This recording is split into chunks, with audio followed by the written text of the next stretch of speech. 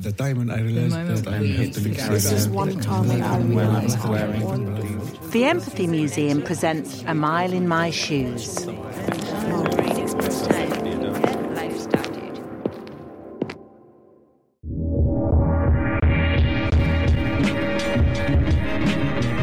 From Boldface and Women in Prison, this is Down the Rabbit Hole. Rabbit Hole.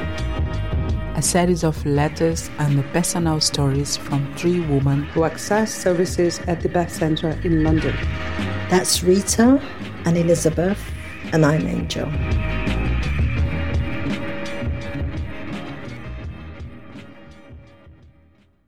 I love art. I think through art you can actually express yourself, express your positive and negative emotions, especially the negative emotions. And also because art connects me with my soul.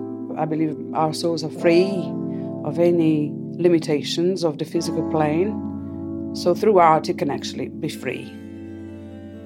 So I'm Elizabeth, and you may call me Swift Lizzie. We have correspondences from WIP, Women in Prison. And I thought, well, I can't help receiving mail from WIP, but what if I create something that's, connected to women in prison, however, it gives me freedom to be free. So I had the idea, support women in freedom today, that becomes Swift.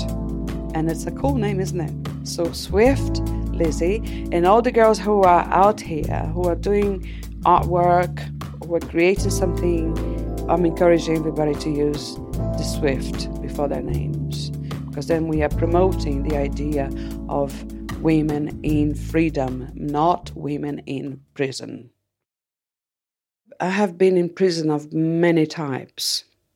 I was actually abused by my adopted mother. The instrument that she picked, her favorite instrument, there were two. My adopted father's leather belt.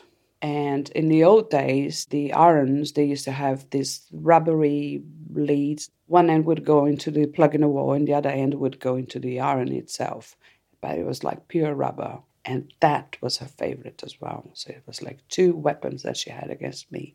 That could be for anything. If I dropped anything, there was a good enough reason to receive the most horrendous beating.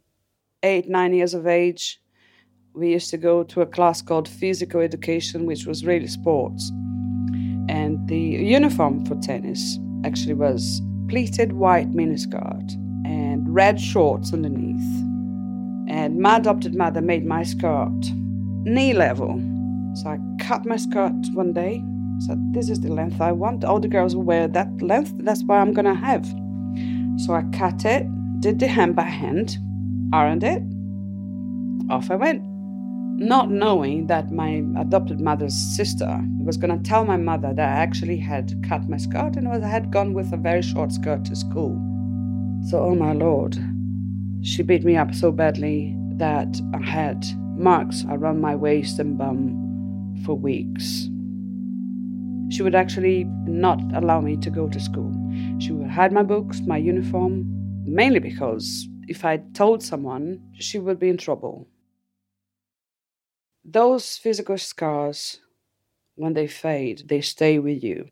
And it was not until much later in life that I realized that a lot of hurt that I was carrying, a lot of complexes, were all to do with those beatings and those scars left by my adopted mother.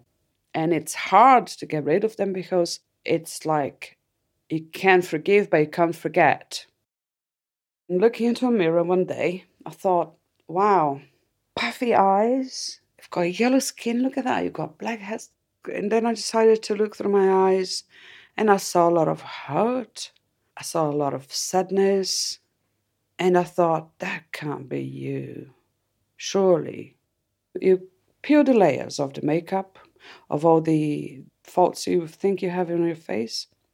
You peel the layers of suffering and disappointment. And then you can see the real you. And I thought, that's who I am. And that's how the letter came about. A lot of the suffering I experienced in my early childhood and teenagehood, I had to kind of leave it to one side so that I could use my brains to be productive, learn things and travel to places and meet people, develop myself as a person. I felt it was important. I speak Portuguese, Spanish, Italian, English, and Esperanto. I like to travel a lot.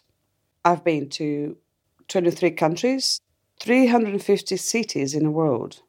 Now, can you imagine how many people did I meet? I've been to US, Australia, I've been to Sweden, I've been to Italy. I actually lived in Italy for a year.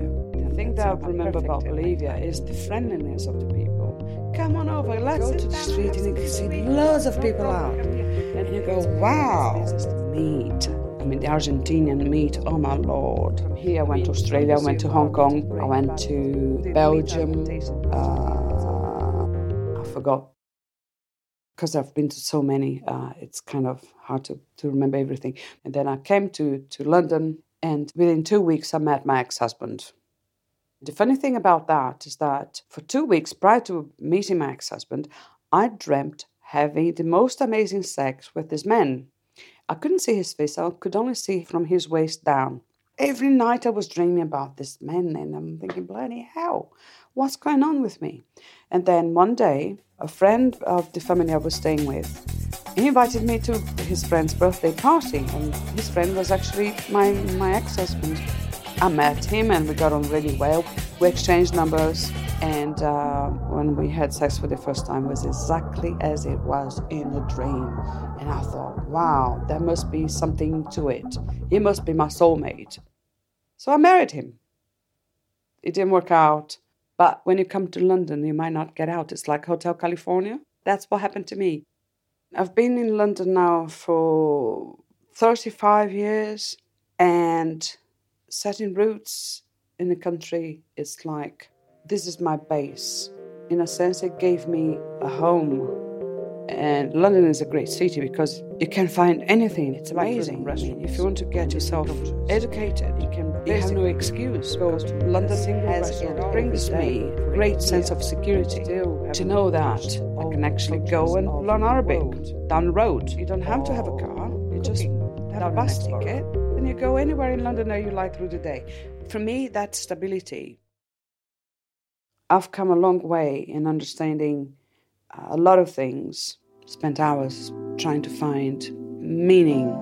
I felt that if I grabbed hold of something, or even more than one thing, I would be able to start dealing with all the troubles of my childhood and all the baggage that comes with it. I was studying yoga, Hindu, Tai Chi, and reading about this, reading about that.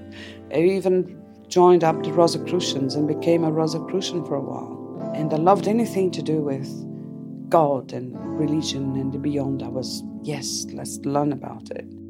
I tried therapy after a while. It didn't work.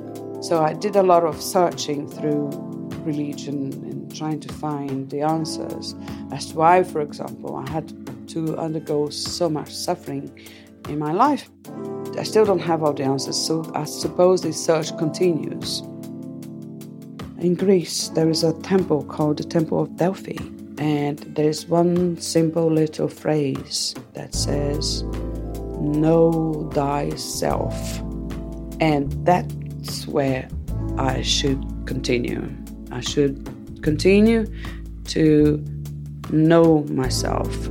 If I can just go back to me and know myself, then I will have accomplished something in life.